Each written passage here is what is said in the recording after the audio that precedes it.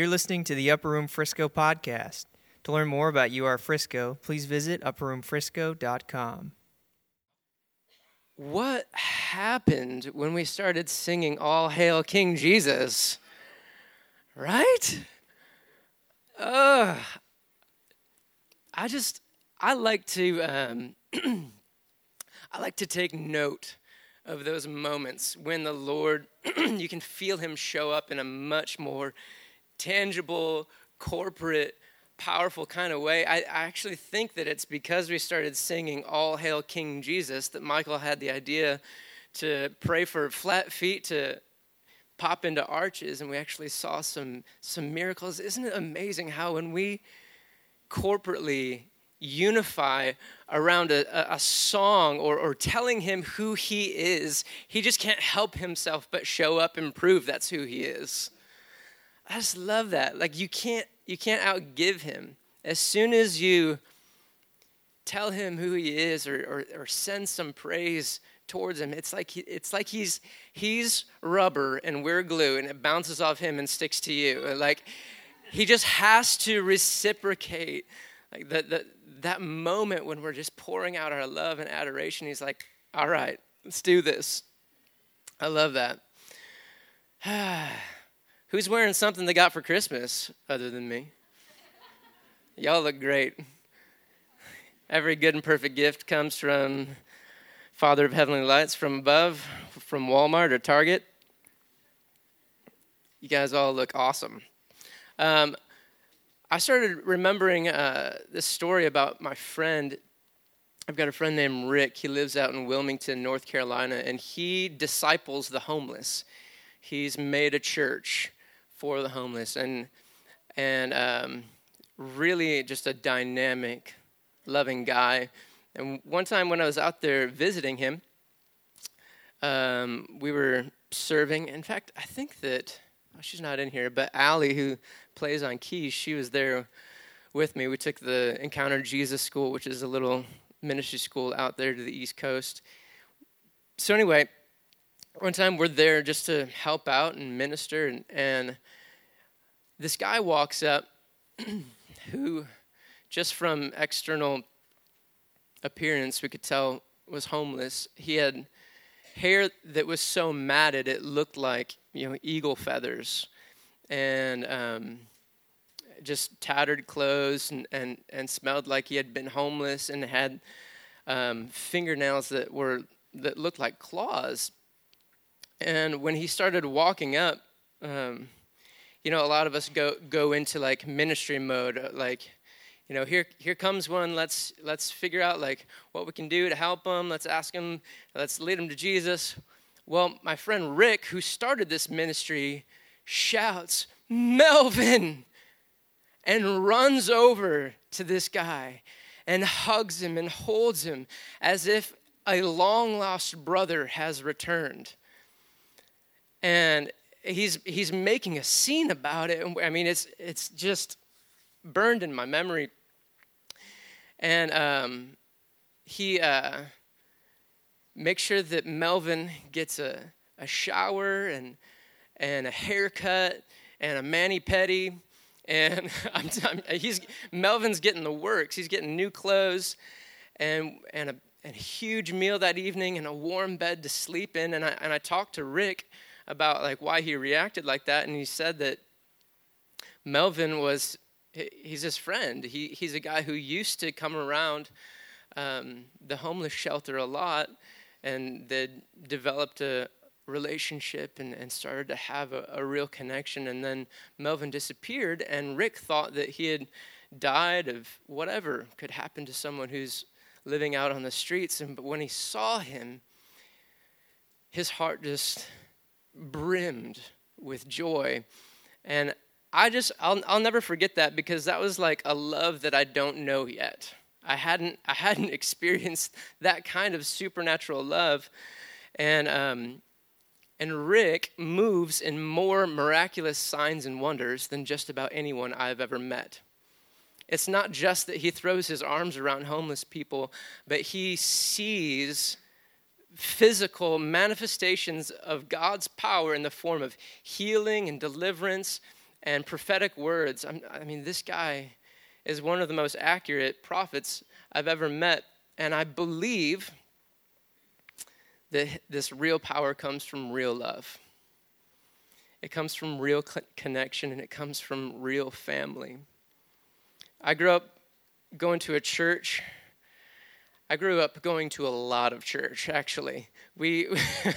My mom and dad are here tonight. They can attest to this. My mom cleaned the church. My dad was the sound guy. My dad, he sang backup. My mom worked the overhead projector. You remember back in the day when we had transparencies? She was good with those transparencies, too. As soon as the verse came, she was on it. Back to chorus.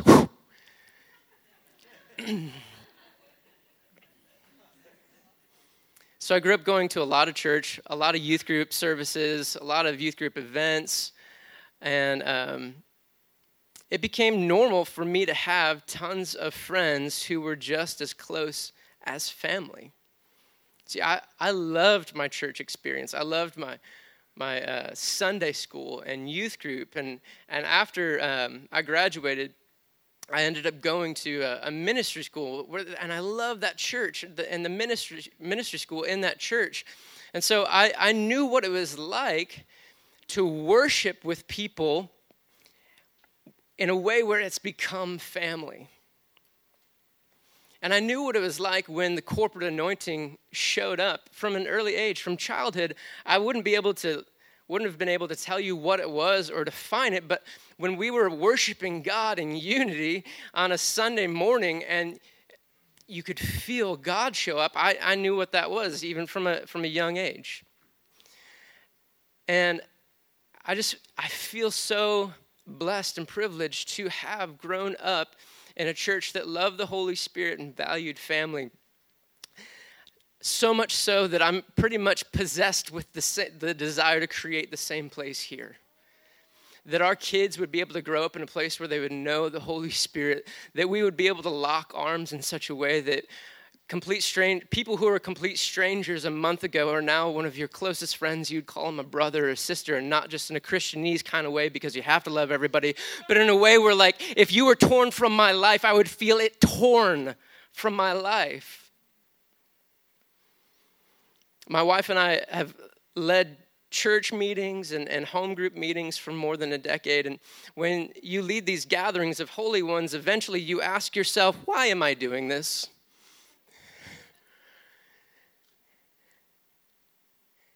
And you ask yourself, and if you get that why answered, well, then you start asking, what is it supposed to look like when we gather together?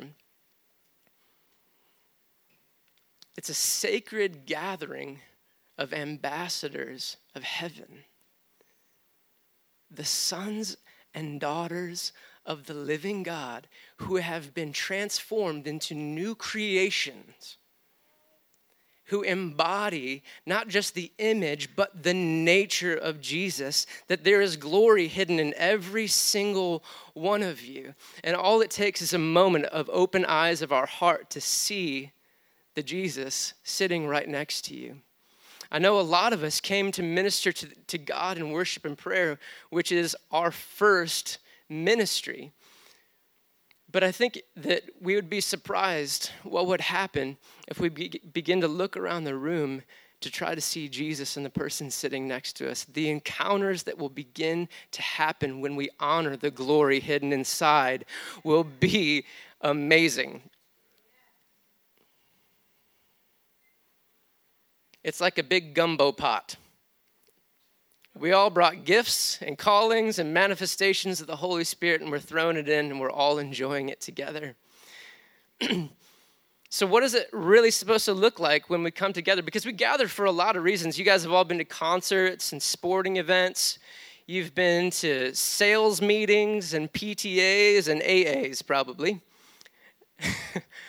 But it should be obvious. It should be obvious that a gathering like this is different from those, right? Well, what about a seminar where you go and you hear a motivational speaker who inspires you with great spiritual truths? What about if 3 of us gather at Starbucks and just talk about life or talk about God? Is a church meeting different than that? Why did you bring your family across town tonight? These are important questions to ask, and I think that there's a lot of power hidden in the answers. So I mentioned this a minute ago, but the first reason we come here is to minister to God. 1 Peter 2:5 says that you yourselves are living stones being built up as a spiritual house to be a holy priesthood, to offer spiritual sacrifices acceptable to God through Jesus Christ. What is a spiritual sacrifice that is acceptable to God? Anybody? Worship. Yeah. What kind of worship? Hey, I love that. You only have a few decades to worship God when it's hard. You know how easy it's going to be on the Crystal Sea? When we see him face to face and the party is like on, there's no doubt, there's no trouble, there's no tax man. Like, it's going to be easy to worship God. So yes, like an acceptable sacrifice is to come and give God gratitude, this thanksgiving and praise, even when it's hard. To thank him for what you have, even when you've lost. What else is an acceptable spiritual sacrifice?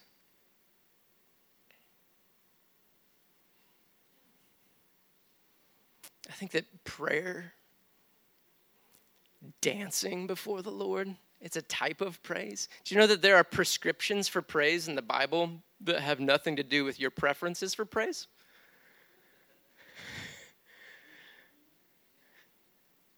So like when you read scripture, it talks about ways that God likes to be praised. You want to praise God the way that he likes to be praised, right?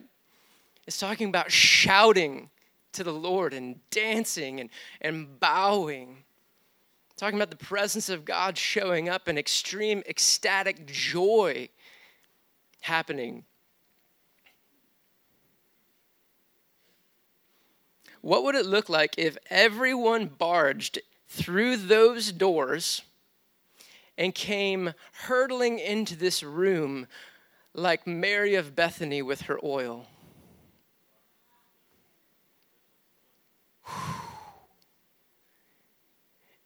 It would be messy. It might be socially awkward to our modern definitions of what is socially acceptable. I think that God would be thrilled if we came through those doors and just afflicted with this desire to tell him how good he is and how worthy he is of all this praise and this 10% of our money and like everything that we've got. You can have it all. Thank you for letting me keep 90%. Like, if we came through those doors just pouring out our adoration, what in the world could begin to happen in this room?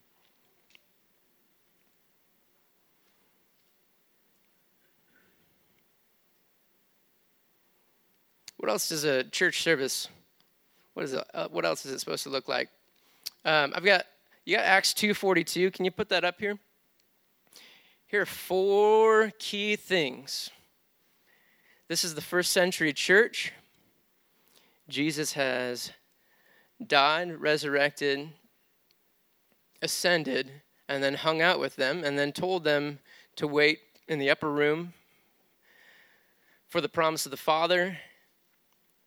The promise of the Father gets poured out. The Holy Spirit is wrecking shop on everyone's heart in the most awesome kind of way. Tongues of fire come, and the church is inaugurated by the indwelling of the Holy Spirit. And this is what it looks like in Acts 2:42. They devoted themselves to the apostles' teaching and the fellowship, to the breaking of bread and the prayer, or the prayers. So when we come together, God loves it when we hold to his word, when we have revelatory and firm and solid teachings from Scripture, when we're holding to the apostles' teaching, he highly values fellowship. Do you guys know where that term came from? It comes from two fellows rowing in a ship. If they're back-to-back rowing opposite directions, what happens? That ship goes nowhere. So fellowship is actually us unified, facing the same direction, doing something together, and enjoying one another while we do it. You make really good friends when you're in the foxholes. Like when we're working towards something really hard together and we're rowing in the same direction, even if it's against the current, we're rowing hard together. That's fellowship. They're devoted to the breaking of bread and prayer. I'm going to talk more about the breaking of bread later on, but prayer is incredible. I mean, we get to talk to God. We get to actually have a hand in orchestrating events, historical events on planet Earth.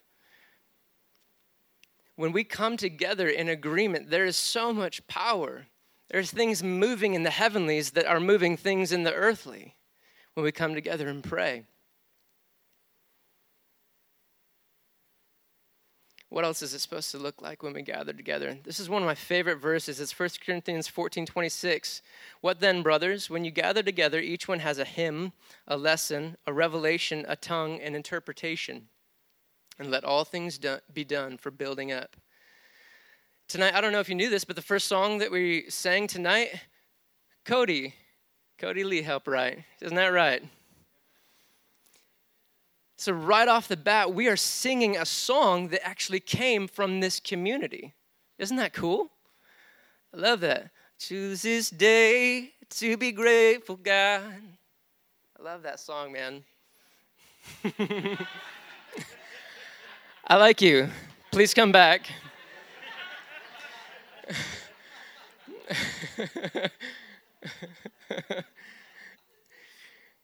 Yeah, Cody, when we were singing that song, I saw a vision for you. I saw the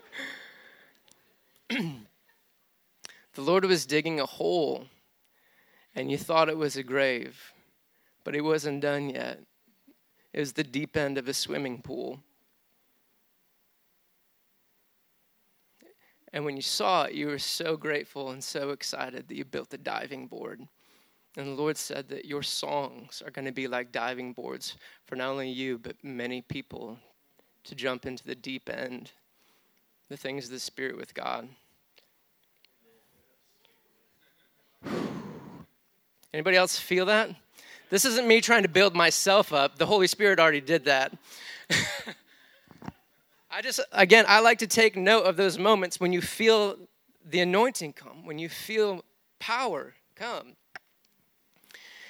So we've done a few of the things already. We've sung someone's song.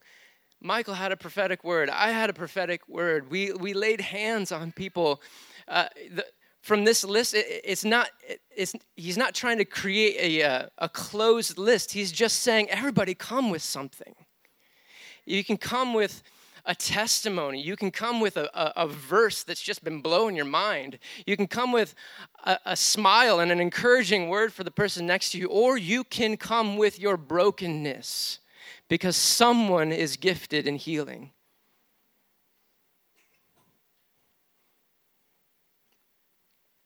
If you're afraid to be broken and honest, then it's going to rob people of opportunities to be strong.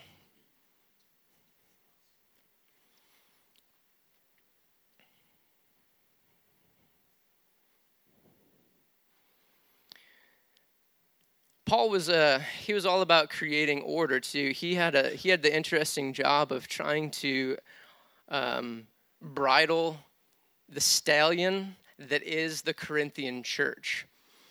The Corinthian church had like all these gifts and manifestations of the Spirit and just craziness going on. And if you think about it, all these people recently came out of like polytheism and crazy worship. And I mean, it was revolutionary that they were just worshiping one God. It was so crazy that when one manifestation of the Holy Spirit, like healing, would manifest, some people got confused and thought the God of healing is here. And if someone began to prophesy, they would think, oh, maybe that's a different God. So Paul's like, no. There's one Spirit. You're all baptized into one body and one Spirit.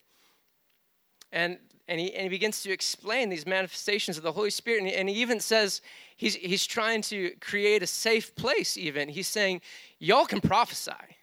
Every one of you. You guys can all prophesy, but do it one by one. Take your turns so that everyone can be edified. Everyone can hear this. So let one prophesy and the other remain silent. He's saying take turns. And then he says, and the spirits of the prophets are subject to the prophets. So that's great news. So like before you think that we're trying to create a really messy environment, we're not. The Holy Spirit does that well enough on his own. But we actually want to create a really safe environment. And Paul is saying, I looked this up in tons of different commentaries where he says the spirit of the prophets is subject to the prophets. All the commentaries are agreeing, which is crazy, that that means that a prophet has the ability to control his inclination to speak. Which means you can't say, God made me do it. It's good news. It's Paul being pastoral. Thank you, Paul.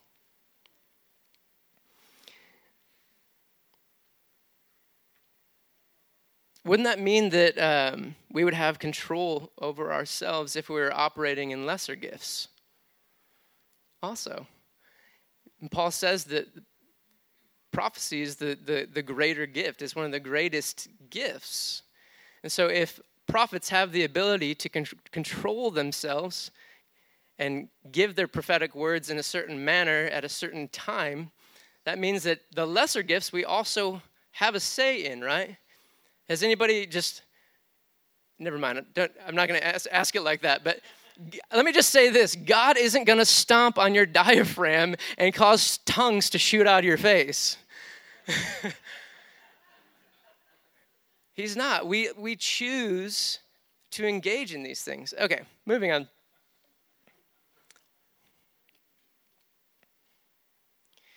Hebrews 10:25 says, don't neglect to meet together, as is the habit of some, but encourage one another, and all the more as you see the day drawing near. This was 2,000 years ago. So all the more, year after year after year, it's even more important that we gather to encourage each other. I know I'm preaching to the choir. I just want to give you guys a bunch of biblical reasons to keep on hanging out.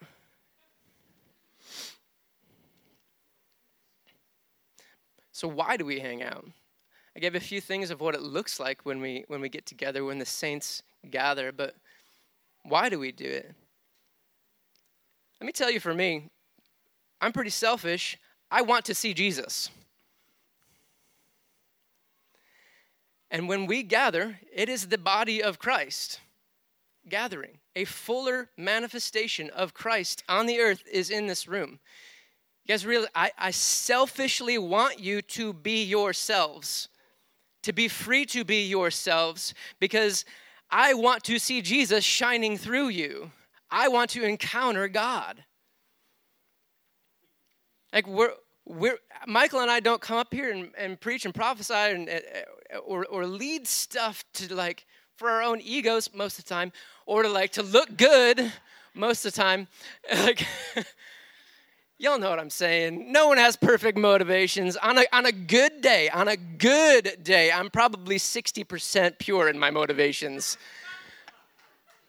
But if you wait for your motivations to be pure, God is never going to use you. I just want you to know that.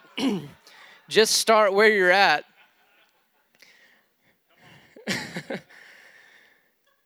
I want to see a fuller manifestation of Christ on the earth. And that's going to happen when we are ourselves. I've got so many bunny trails. I'm just going to keep on going with it. David, when he is about to go fight Goliath, he goes to the king and says, I hear this guy has been taunting the armies of the living God, and no one's doing anything about it. Let me go kill him for you. And David's like, let me go kill him for you. And Saul looks at him and says, Goliath has been a fighting man since his youth, and you are only a youth. And he's 9 foot tall, and he's got a spear the size of a weaver's beam. I don't know what a weaver's beam is, but it's probably big. You don't want that thing chucked at you. So David is saying, I'll go take him out for you. And Saul's like, you can't do it. And David's like, yes, I can. I've killed a bear. I've killed a lion. He's going to fall just like one of those. And Saul's like, okay, well, at least put on my armor. And David tries it on, and clink, clink, clink, clink, clink, clink, clink, clink, clink, clink. And he says, I can't fight him like this. It's not going to work for me. But what he knows how to do is sling some stones. And so, if you can hear this, it's symbolic, it's prophetic, or spiritual language. He is saying, I can't go out there like you. I have to be me.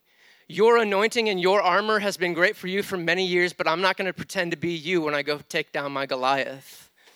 I know what I can do, and that's to sing songs on a harp and lyre and sling stones from a sling.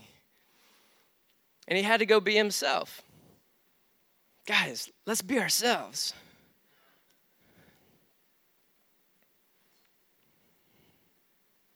One time, this idea became really cemented to me one time when I was asked to preach at a church. And before getting up, I got kind of nervous. And I started thinking, well, what would this guy named Brad McClendon, he's like a spiritual father of mine. I said, well, what would Brad McClendon do? And so I got up there and I started like kind of preaching and acting like Brad McClendon. And I got this little glimpse into the spirit realm, which happens every once in a while. And I saw all these angels, probably a dozen angels above people, and they were doing stuff. And when I started acting like Brad, they all turned to me like that, like looking. And I realized they were confused because I started to put on a disguise of someone else's mantle, and they couldn't operate the way that they were intended to operate through my mantle. Take it or leave it. Why do we get together? Because we want to stay connected to Jesus. Lone sheep are wolf bait.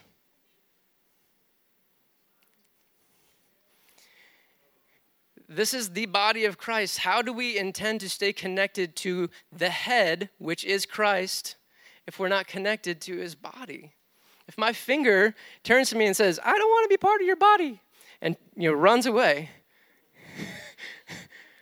how long is it going to survive? It's not connected to blood flow. We gather because we have blind spots. I have blind spots, and I need brothers to point them out to me gently, please. Like, from time to time, I need those blind spots. Point it out. We just can't do it alone, and not only that, we can't fully accomplish our purposes if we're not going to do it with the people that God wants us connected to. There's just no more rogue Christianity, one-man show, superhero, man of power stuff. He is moving through family now. That's the day and age that we're in. And a lot of us have abandoned our people because we thought we were following our purposes, and God is bringing us back around to realize that our people are our purpose. It's not for everyone. It's for some of us. I'm going to say something kind of abrasive, but there's a reason for it. It's because I want you to remember it. when we say things like, I love God, but I hate the church. I hate organized religion. I love God, but I hate the church. I love God, but I hate his people. This is the abrasive part, and I'm only saying it so that we remember it. It's like saying to your wife, I love your face, but I hate your body.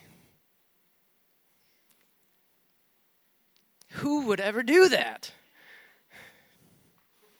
You're saying to your spouse, you're saying to God, who is your husband, like this, everything up here you got it going on.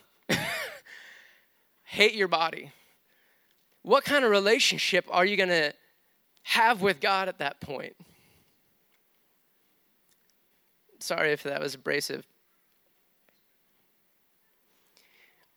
He is the head of the church. It's Colossians 1:17. He is before all things, and in him all things hold together, and he is the head of the body, the church.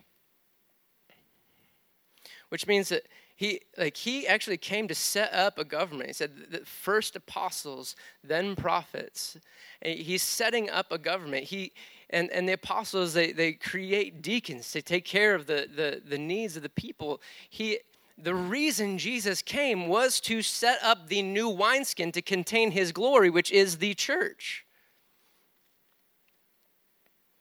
If he's the head, then that means that there are connective tissues. I know that every metaphor has a breakdown point at some point, but if he's the head, then there are communication cells. There are apostles receiving information from the head and passing it down. There are prophets who are making it palatable, or teachers who are making it palatable. And the prophets are seeing, where the body is going so that we can be prepared for the season that we're entered in. Because if you haven't bought a winter jacket, church, and winter's coming, you know what I mean? Sorry. Told you every metaphor has its breakdown at some point. This is James 3:1. Not many of you should presume to be teachers, my fellow believers, because you know that those who teach will be judged more strictly. God establishes teachers for the bride who have some sort of mature connection to the word and an ability to articulate it in a way that people can turn it into spiritual truths that will help them. It's the word becoming flesh in us.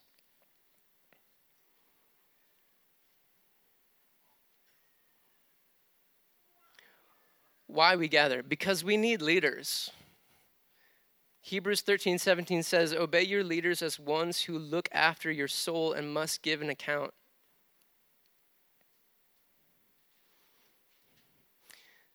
So God actually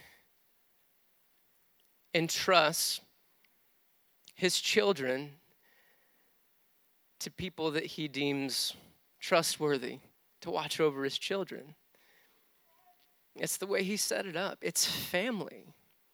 It is the most safe place to be, is rightly connected to a family where you have leadership that you're submitted to. See, the church is to the kingdom what army bases are to the war. God he delights in delegated authority. You can ask the question, well, why doesn't God just do it himself? Well, he's always delighted to see what it looks like when he puts his authority on people. And we act like he does. He is a father, and every father loves to see his kids grow up into that kind of authority.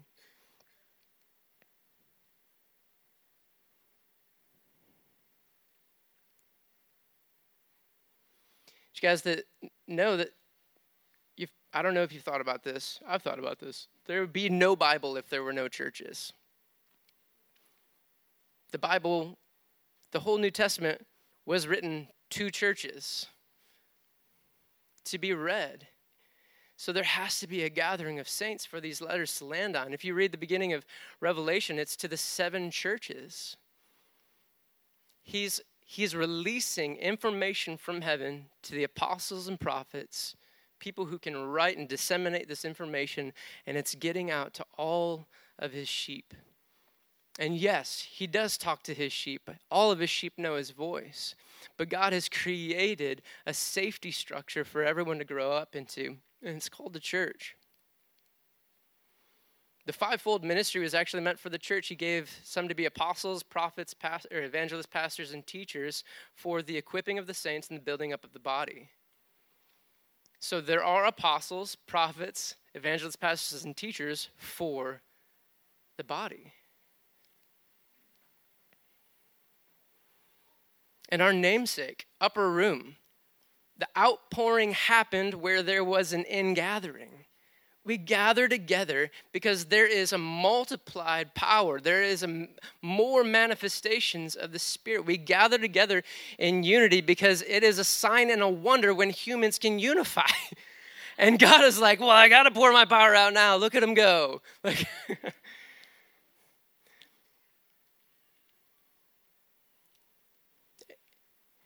and, I might be just preaching to the choir, but I've had conversations with people who think that it's okay just to have their own spiritual life with God outside the church. They go to Starbucks, they read the Word, they have these, revelations, and it's just not going to work. And you might come up with this argument that that's how Jesus lived his life, but I found this verse, Luke 4:16, it says, "And he came to Nazareth, where he had been brought up. And as was his custom, he went to synagogue on the Sabbath day, and there he stood up to read." Here's Jesus himself, the incarnation of Yahweh on earth. And every week, he's going to Sabbath to read, to stand up and read. Jesus had a rhythm to his life. He did not forsake the gathering. See, while Jesus was on the cross, part of the physical ordeal that he was enduring was having his bones pulled out of joint. It says in Psalm 22:14, "I'm poured out like water, and all my bones are out of joint." This is actually a prophetic statement. David is singing something about the future. He's singing something about the suffering servant Jesus. While he's hanging on the cross, one of the medical things that happens when someone is nailed to a cross is that all of your joints, your bones are hanging from ligament to ligament. And all of his bones are out of joint. And Christ became disjointed. And it actually happened in the church also. "Strike the shepherd and the sheep will be scattered." His body came out of joint. And Jesus' body is still a little disjointed and scattered today, and it's our job to put him back together on earth. We have to connect. We just develop deep friendships. It's like one of the simplest sounding things, but it's so mystically, spiritually powerful when we develop deep friendships with each other. This is Jesus' famous last chapter of prayer for us. He's praying that we would be one.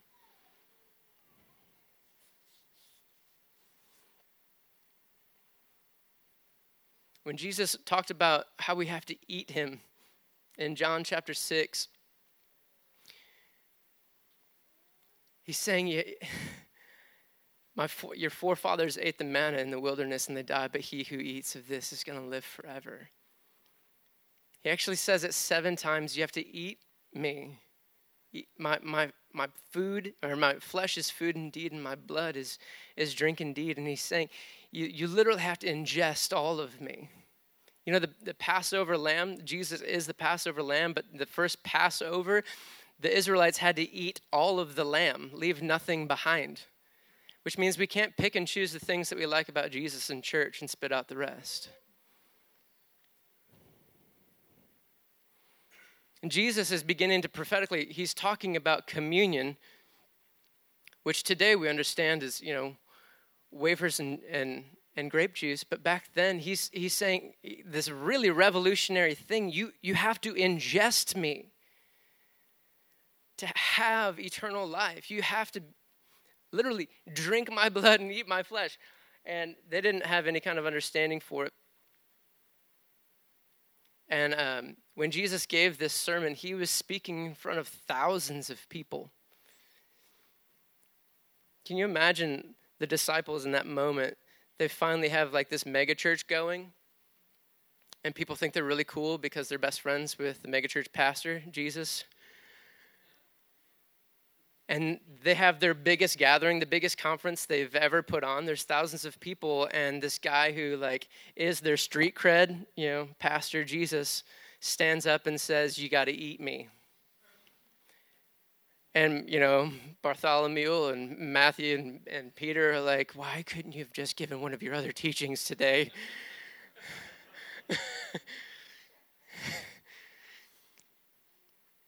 And everybody's getting offended. They're like, "Why in the world did we travel across town to hear this cannibal?" And it says in John 6:66, John 6:66, many of his disciples, that's 6:6, but 6:66 says many of his disciples left and followed him no more.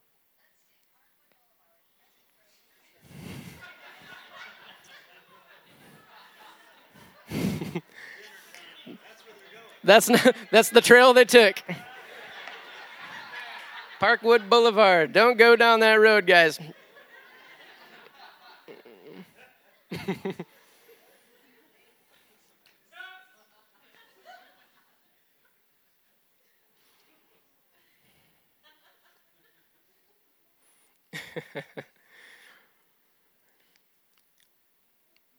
The very teaching that Jesus was giving to gather everybody unto him, to unify everyone to him, was a teaching that divided everyone.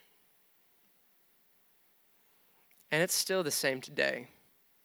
I know that I probably annoyed some of you tonight, and it probably sounded like I'm trying to control or manipulate or get you to do something you don't want to do, like get involved in community, go to home groups. This is where the power is hidden. Don't let it be the thing that scatters.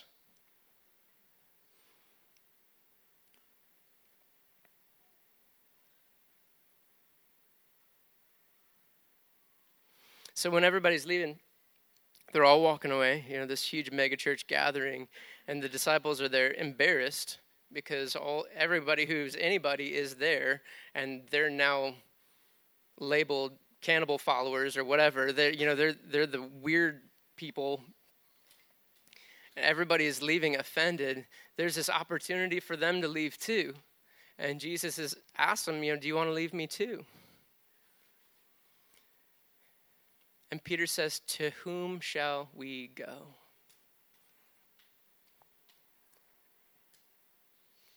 Usually, someone would say, where am I going to go? Right? But something happened in Peter's heart over the last few months. And home was no longer a location, it was a man.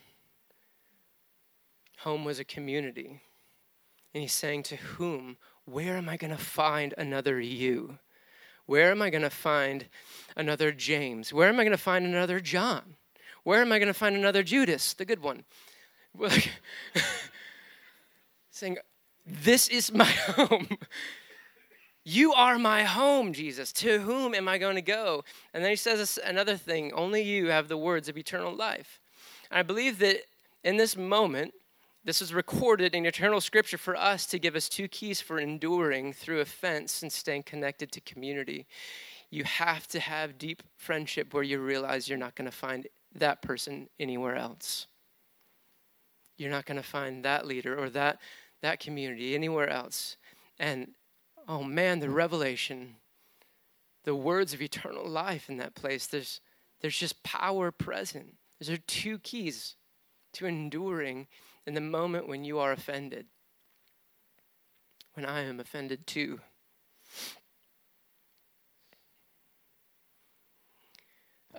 We said we're going to take communion, but I wanted to talk about communion in a different way, because this is something more than grape juice and whatever that thing is on top of it.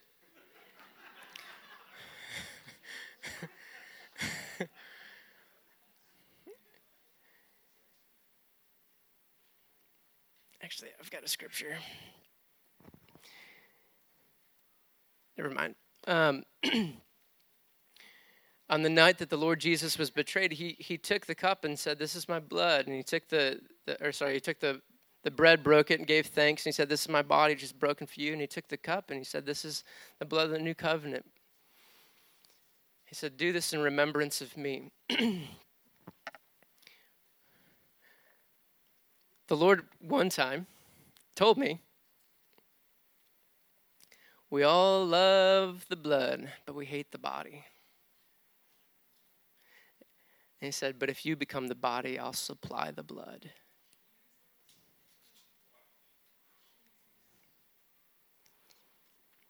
And I don't know about you, but these wafers taste weird. Because it's the body.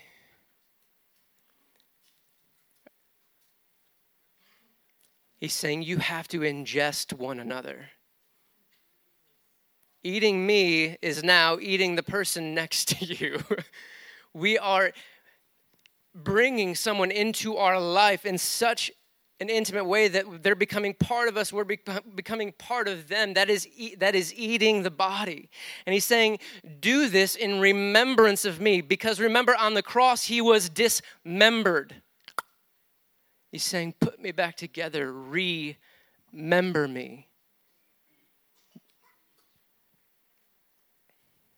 And so when we take communion tonight, what we're actually proclaiming before God and into the spirit realm and everything that's looking on tonight, we're proclaiming that we are a family, that we're in this together, that we're not going to give up on you or you or you, that when you have something you need, and if I can help you or supply or be part of the solution, I'm going to be there. There are the practical things about just showing up. You guys, I almost cried when I needed people to unload my moving truck, because it was 40 degrees and raining, and I thought, I wouldn't blame anyone for not showing up. You know what happened? 10 friends, 10 residents from the upper room residency showed up when it's pouring rain. That car after car after car showed up, and we unloaded this thing in the rain. I mean, just stuff like that is being the body. You don't know the place that I want to be when things go wrong is intimately connected to a body who will care for me. I have story after story. I remember one time I was teaching a ministry school. I was leading this ministry school, and this student came in, and she was visibly distraught and late. And we asked her what was going on, and she said she came out to her car in the morning, and it was sitting on cinder blocks, and her tires and wheels were gone. And I was really annoyed at that. And so when she left the room, my partner in crime, his name is Vincent, we talked to all the other students and we say, what are we going to do about this? And wallets opened up. And I'm talking poor ministry school students throwing down Benjis and 20s. And we collected more than $600, and we gave it to her, and it visibly impacted her. To be cared for, to be loved like that, to be shown what it's like to be part of a body. She went out, she was able to buy the wheels and tires, and it came out to almost exactly what we gave her. We gave her like $30 too much, and I think she just went out and had a dinner with her husband with the extra money. I mean, there's just stories after stories after stories like that, and it just doesn't happen out in the world. You're going to have 100 times more incredible stories of people being saved by the goodness of others inside the church. So becoming the body is not giving up on each other. It's showing up when we need to show up. It's saying that your battles are my battles, your victories are my victories. It's mourning with the people who are mourning. It's running up to that guy named Melvin who had the dreaded out hair and looked homeless, and throwing your arms around him, welcoming him in. Do you guys want to be a body like that? Then take this wafer, and even if you have to look someone in the eye, let's just recognize that this isn't just between you and God. This is between you and this room and the family sitting next to you and the friends around you, and you're proclaiming it into the spirit realm that this is important. We are putting Jesus back together on the earth.